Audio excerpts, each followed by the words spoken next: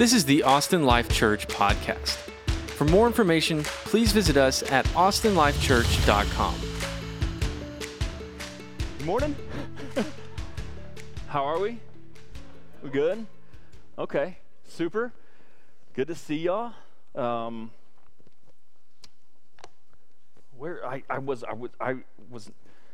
appreciate you. You're ready to roll. That's great. Yeah, I know. That's good. Mark chapter 12. If you got your Bibles, this is wobbly. It's kind of like a wobbly table. I hate wobbly tables. Coffee shops with wobbly tables, not about it. Mark chapter 12. So let's read it together. We're going to be in verses 13 to 17. And then we will ask for God to speak to us, and then we'll just talk about it a bit. So Mark chapter 12, verse 13 to 17. And if you don't have a Bible, the verses will be on the screens. There's also Bibles in the back that you feel free to grab, hand out, pass out. We just would love for people to have the scriptures. Mark chapter 12,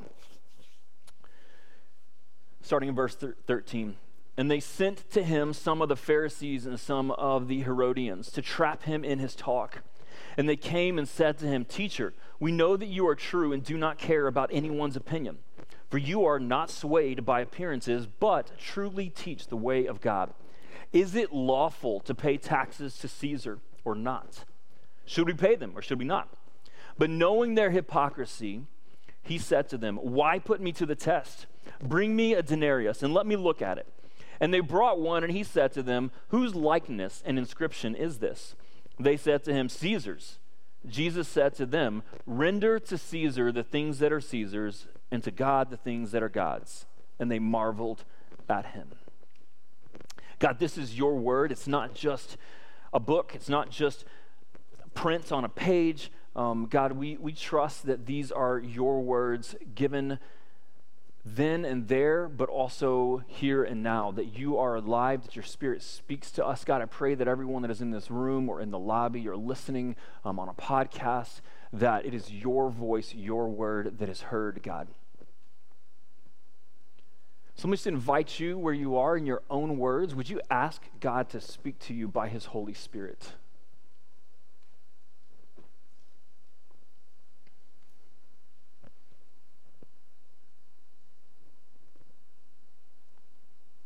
God, speak to our church.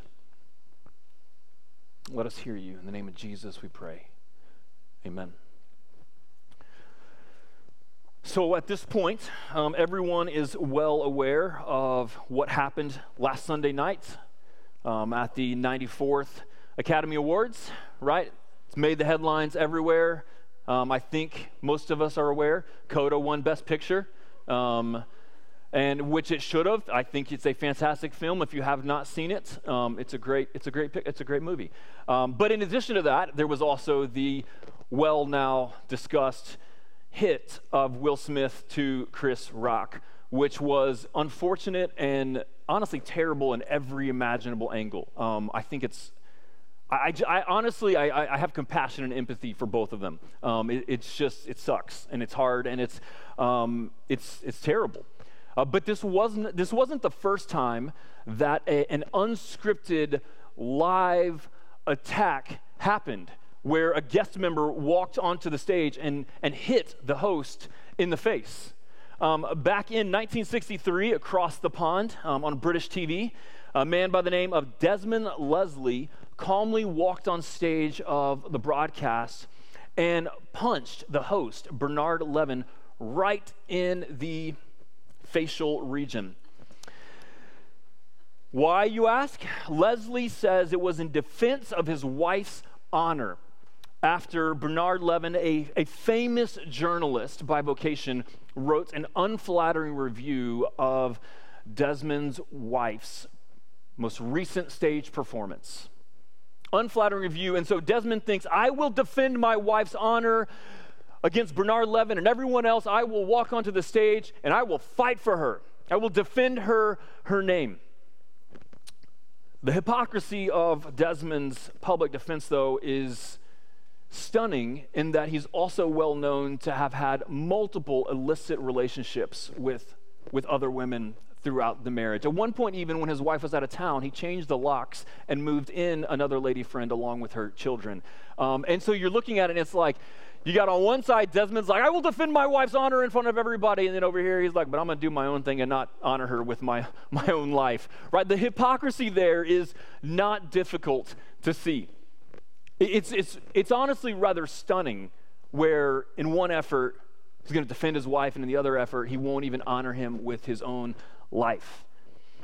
And this is exactly the hypocrisy that Jesus interacts with the Pharisees and the Herodians.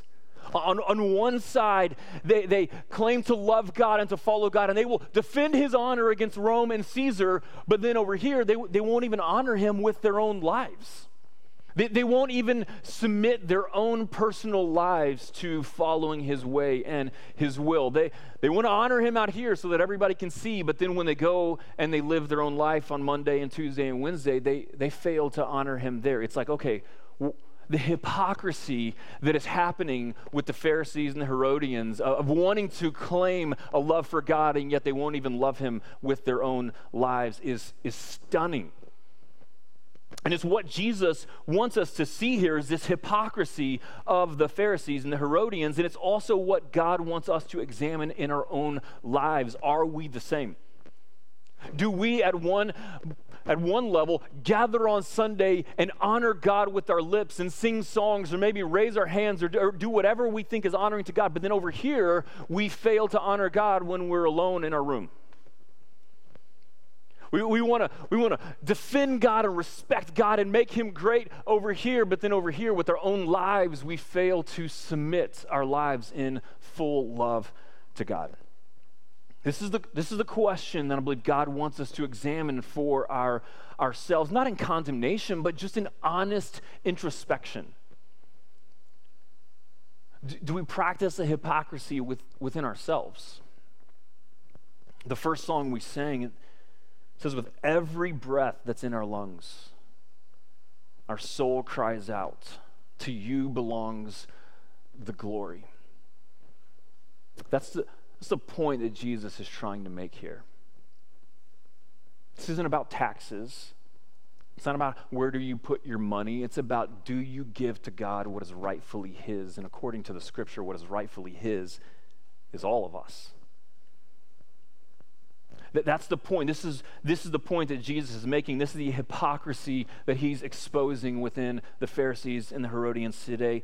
Verse 13, Mark tells us that the Sanhedrin, right, the religious leadership of the chief priests and the scribes and the elders, send a group of the Pharisees and a group of the Herodians to trap Jesus, right, to trap him. The Pharisees and Herodians were both Jews. They both claimed to love and follow God, and that they submitted their lives to God alone, but the Pharisees refused to submit to Rome and Caesar, while the Herodians were okay with following the lead of Rome and Caesar. So they were both Jews, but they hated each other because of a political divide. Perhaps that makes sense in our world, where you can both be Americans and yet hate each other because of a political division. I think we know what I'm talking about, right? So that's what you have. These two groups, they hate each other because of their political differences, and yet they can unite together as brothers in arms under the one common goal of, how do we destroy Jesus? Because really, he's ruining all of our lives. So how do we who hate each other have a greater hatred for Jesus that we can unite together and work together, right? That's what's happening here. The Sanhedrin's like, get some of them, bring them together. We know how to trap Jesus. And so they come up to Jesus in verse 14, and they just start showering him with empty praise, insincere flattery. Teacher, we know that you are true and do not care about anyone's opinion, Jesus. We know that you're not swayed by appearances, but truly teach the way of God. Is it lawful to pay taxes to Caesar or not? Should we pay them or should we not? They just come in and they just start flattering him with these insincere, yet also at the same time, true statements of Jesus' integrity. Jesus, you only say what's true. You always answer truthfully. You don't care what other people think. You only care about the way of God. But they're using Jesus' integrity against him. They want to use the fact that Jesus will only say what is true to try and trap him. It's kind of like, a lawyer who's setting up the grand finality. Isn't it true that you love cars? Yes. Isn't it true that you love sports cars? Yes. Isn't it true that you love Pontiacs? Now, let me remind you, you're under oath. You have to say the truth. Isn't it true that you're the Pontiac Bandit? Right? And every Brooklyn Nine-Nine fan knows what I'm talking about at this point. Right, but it's that thing where you're building it up and you're using the fact that you're under oath, you have to say the truth. You're using that to then say well, since you have to say the truth, prove my point. And so that's what they're doing with Jesus. Jesus, it's so true. You only say what's true. Way to go, Jesus. Jesus, you only care about honoring God. Way to go, Jesus. You don't care about other people's opinions. Jesus, so what do you say about paying taxes to Caesar? How do you answer to that?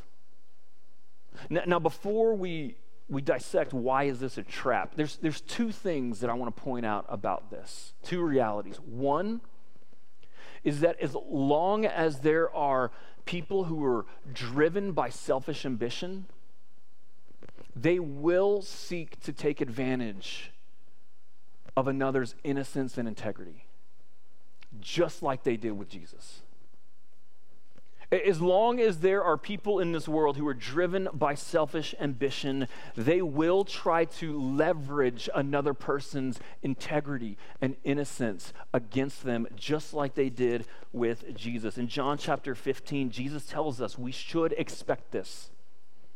If you are a Christian and you want to follow the way of Jesus, we should expect other people to try and exploit that and to take advantage of that. In John 15, verse 20, he says, remember the word that I said to you, a servant is not greater than his master. If they persecuted me, they will also persecute you. If they kept my word, they will also keep yours. Jesus is telling us, and we need to be aware of that. Right? If we're going to follow the way of Jesus, we can expect that there are those who are selfishly motivated and opposed to Jesus, who in their own selfish ambition will take advantage of our innocence and integrity, of the fact that we want to speak the truth. We might run into someone that says oh, well, she's going to forgive me. She has to. That's what the Bible tells her to do. Oh, well, he's going to believe the best of me, because that's what the Bible tells us, to believe the best of others. Love believes the best. So we can manipulate that. She doesn't want to judge. The Bible says don't judge. And so I can kind of do what I want and then just throw out that, hey, don't judge. We're going to find people who take our pursuits of following Jesus and persecute, leverage that against us, the same way that they did with Jesus, or tried to with Jesus. We need to know that to follow Jesus, he tells us, if they persecuted me, they will persecute you. It's going to happen. At the same time, though, we don't have to fear that. In John 16:33, Jesus said, I have said these things to you that in me you may have peace. In the world you will have tribulation. In the world you will be persecuted, but take heart, I have overcome the world. We need to be aware that there will be people that try to take advantage of our integrity. But Jesus tells us we don't need to fear that. In fact, he gives us a peace, his presence with us, and promises to actually use what others meant for evil for good. That what others mean for evil against us, he will use to refine our character and our faith, and to reward one day in heaven. We have to keep our eyes above. That's what enables us to continue forward even amidst persecution. The second thing that we see is the person of Jesus. If Jesus wasn't a person of integrity, a person who always spoke the truth, then they have nothing to try to trap him on. But in fact, Jesus is a person. He was a person that always spoke the truth, who cared more about honoring God than the opinion of other people, who wanted so much to honor God that he would be willing to be killed in order to honor God and to follow the will of God. We see a person who is in fact true with every single word that he speaks. That's why they have something to try and leverage against him. And so as followers of Jesus, as a disciple of Jesus, that means that is how we are called to live. That someone should be able to make the claim, well, Blake's always going to tell the truth because he follows Jesus, and Jesus always tells the truth. Right? That we know that she cares more about honoring God than she does living for herself, and so we know this is what's going to happen. We know how he's going to respond to this situation because he cares about exalting God with his life more than anything. And so the question is, do we live the same way as Jesus? In 1 John chapter 1, verse 5, it says, "This is the message we have heard from him and proclaimed to you, that God is light, and in him is no darkness at all. If we say we have fellowship with him while we walk in darkness, we lie and do not practice the truth. But if we walk in the light as he is in the light, we have fellowship with one another, and the blood of Jesus, his son, cleanses us from all sin." Could it be said of you, as it is said of Jesus, we know that you only speak the truth? Could it be said of you, as it is said of Jesus, we know that you care more about the opinion of God than the opinion of others?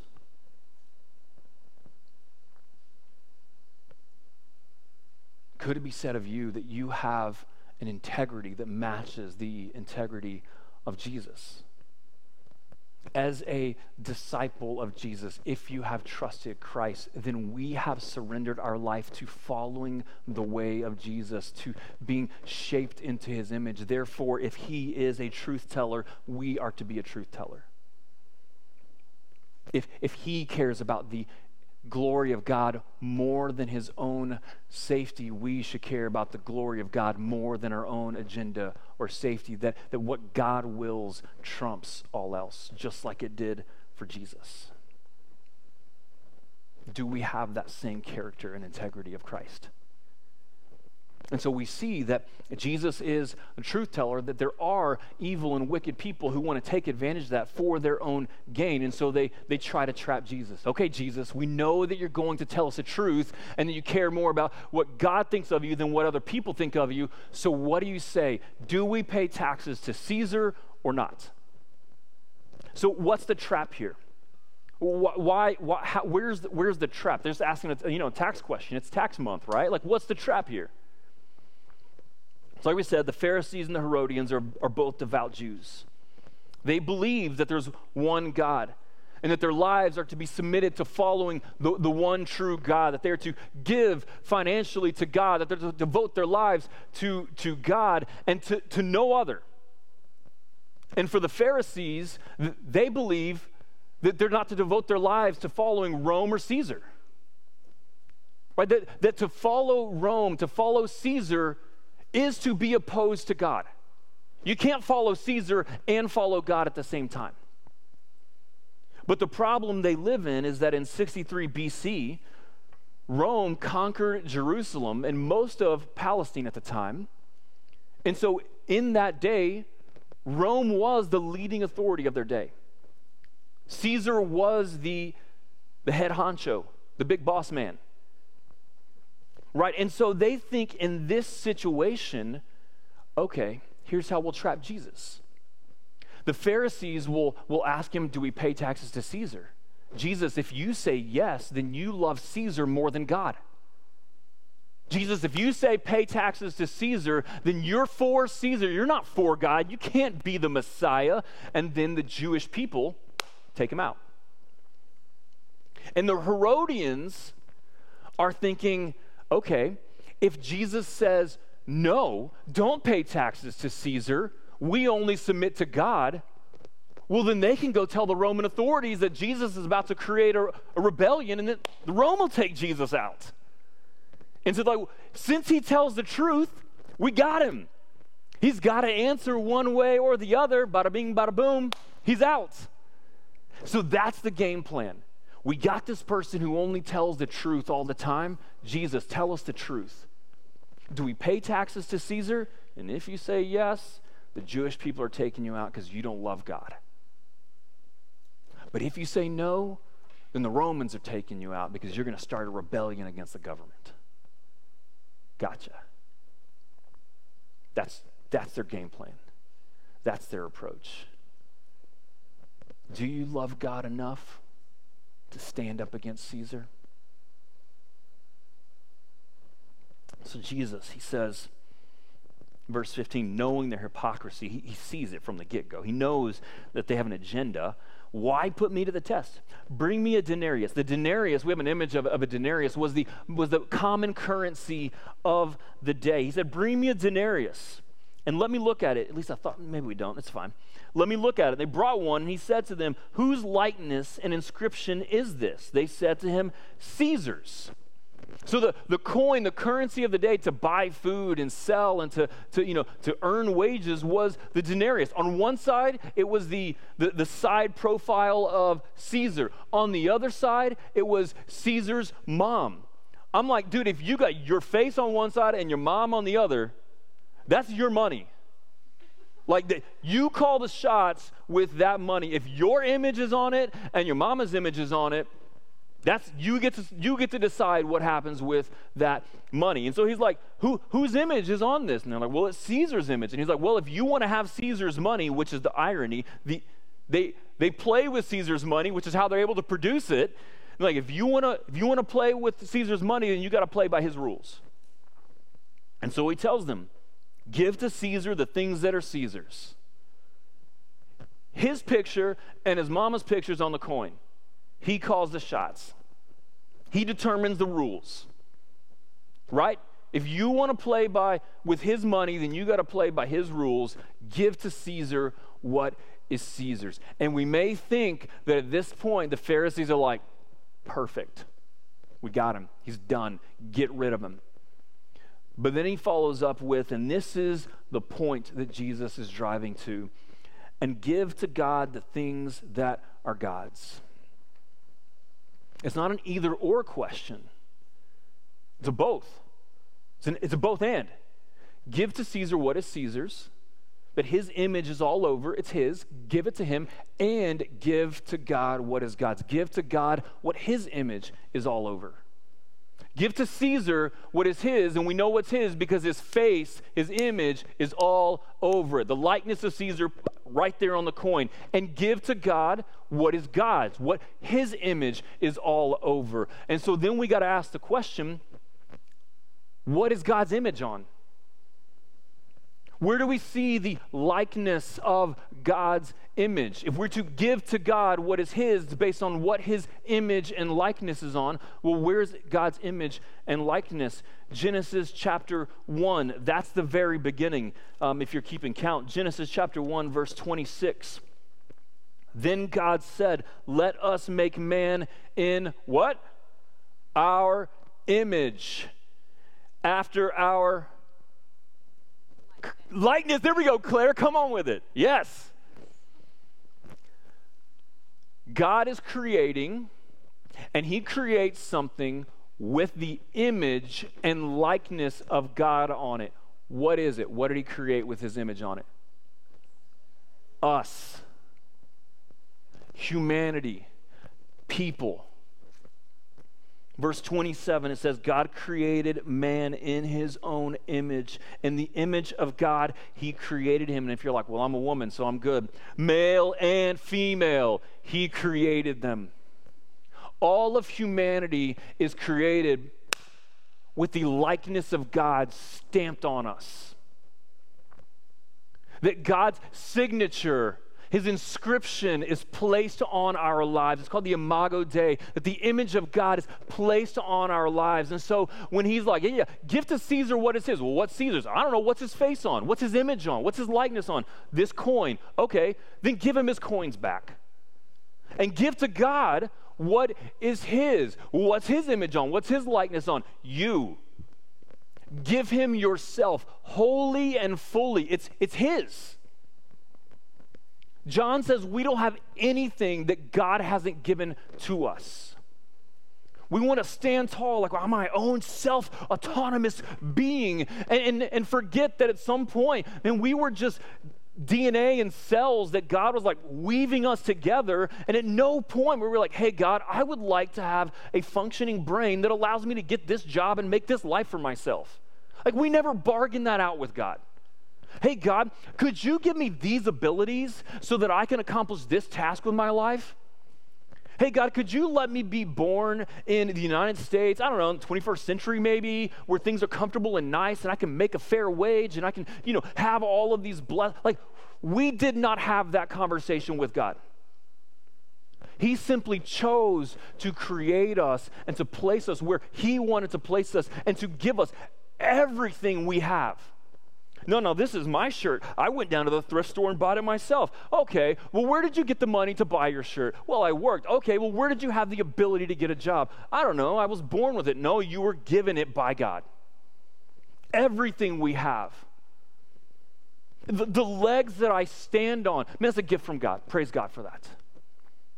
The breath in my lungs, that's a gift from God. Praise God for that. And give it back to Him. The hypocrisy is that they want to stand up and be like, you can't follow Caesar and follow God. We want to defend God's name. We want to defend God's honor against Caesar. And yet they want to go and not care for the poor that God says, hey, care for the poor. We want to defend God's honor. We want to love God above all else. And yet they don't want to love their neighbor as Jesus loves their neighbor. I mean, we've memorized the Torah and we give our tithes and all of this, and yet they don't want to give their full selves to the glory and beauty and love of God. There's this hypocrisy at play here that they're trying to be like, no, we want to defend God's glory. And Jesus is like, you won't even give God yourself. How can you be honoring Him and yet you hold back from yourself?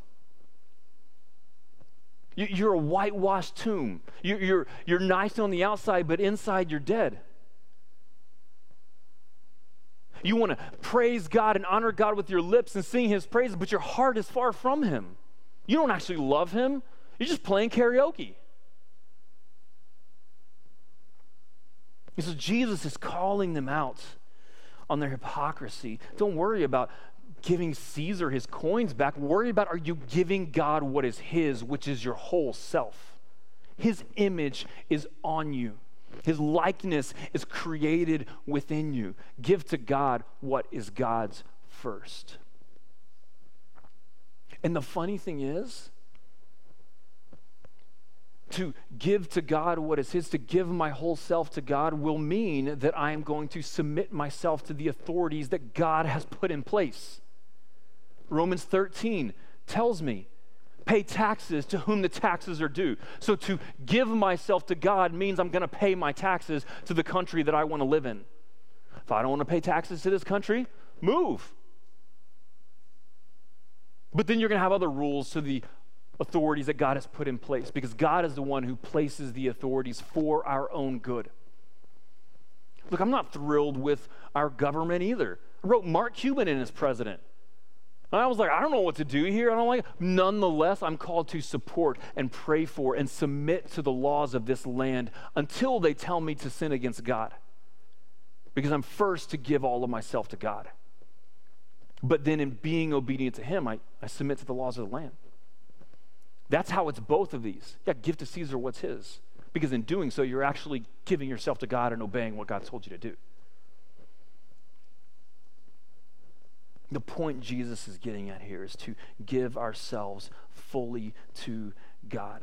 In Luke chapter 9, verse 23, Jesus, He's got a crowd following Him, and He says, great, if anyone would come after me, let him deny himself and take up his cross daily and follow me. For whoever would save his life will lose it, but whoever loses his life for my sake will save it.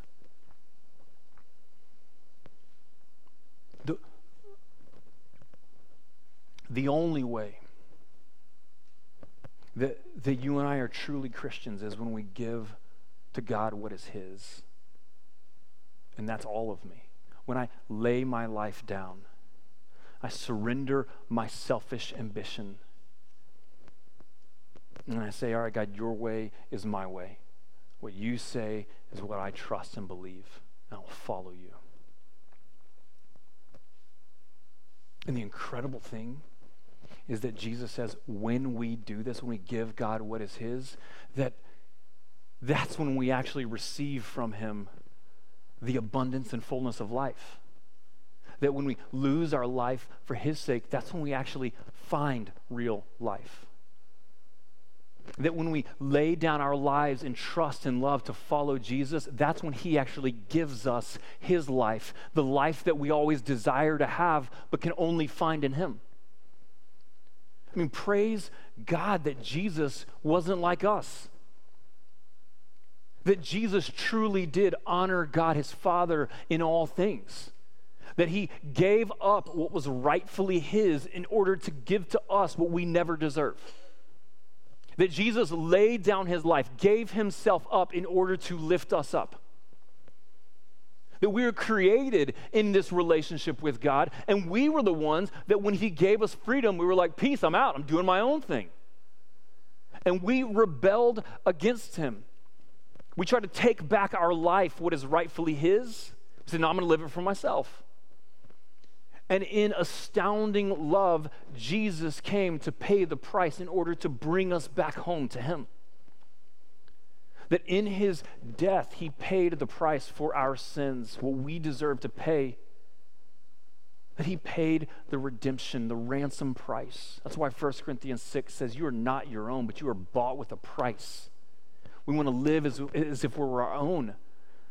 We can call the shots with our bodies and our thoughts and what we do. And he's like, no, if you trust Jesus, you're not your own. You were bought with a price, the price of the blood of Jesus.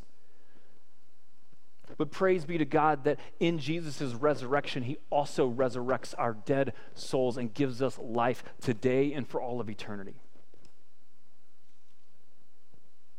And so the question to be asked is, are you giving to God what is his? Or do we find ourselves trying to play both sides of the fence? Do we find ourselves coming to worship and honoring God with our lips, but in reality our hearts are far from him? Do we find ourselves being willing to do the Bible study? Being willing to be a part of a church, but unwilling to give of the finances that really none of it's ours anyways because it's all God's? Do we find ourselves willing to stand up and fight against abortion and the unborn, but unwilling to stand up and fight for the born who are already taken advantage of?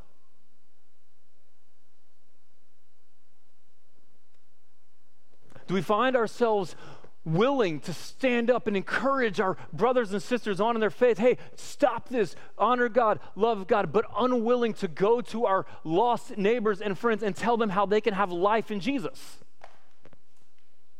Jesus' plea here is give to God what is his, and that's not just this part, that's all of it. Give to God what is his, and that is all of us. My thoughts, my words, my actions, my affections, everything I have is from him. We're called to give it back to him. And the incredible gift of God is that when we do that, we will find the abundance of life that we can't even fathom. It doesn't mean that everything's easy. It's that in the economy of God, there's actually a joy even in the tribulation. It's the fullness of life in his presence. It's so easy for us to read this and to see the Pharisees and the Herodians and be like, gosh, those hypocrites, right? They talk a big game. They want to stand up and honor God against Rome, and yet they won't even honor God in their own lives, and we have to realize how easily we do the same. And the invitation of God is not one of condemnation today. It's not one to beat us down and guilt. It's an invitation into life. If we've never trusted Jesus, if we've never surrendered our lives to Jesus, the invitation from him is, hey, surrender your life to me. Give to God what is his, and that's yourself. And trust me that I'll give you eternal life that starts today and goes forever. And for those of us who have trusted Christ, it's a daily walk with him.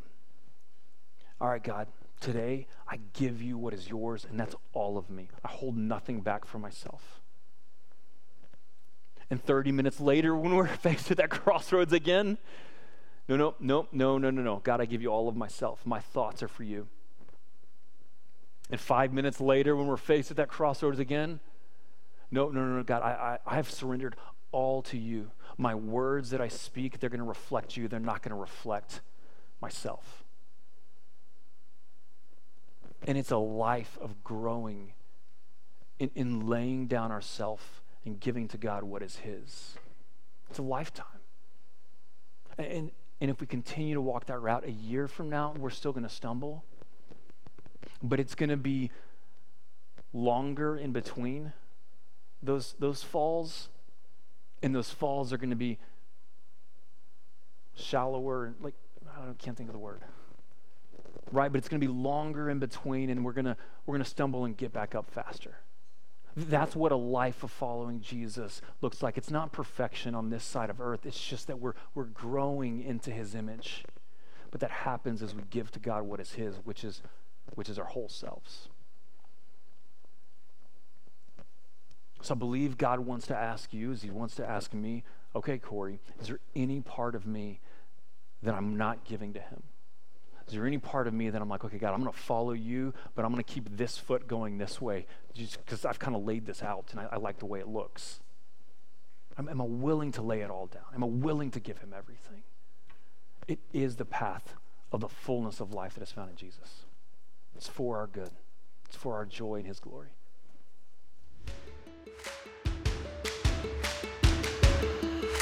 Thanks for tuning in to the Austin Life Church podcast.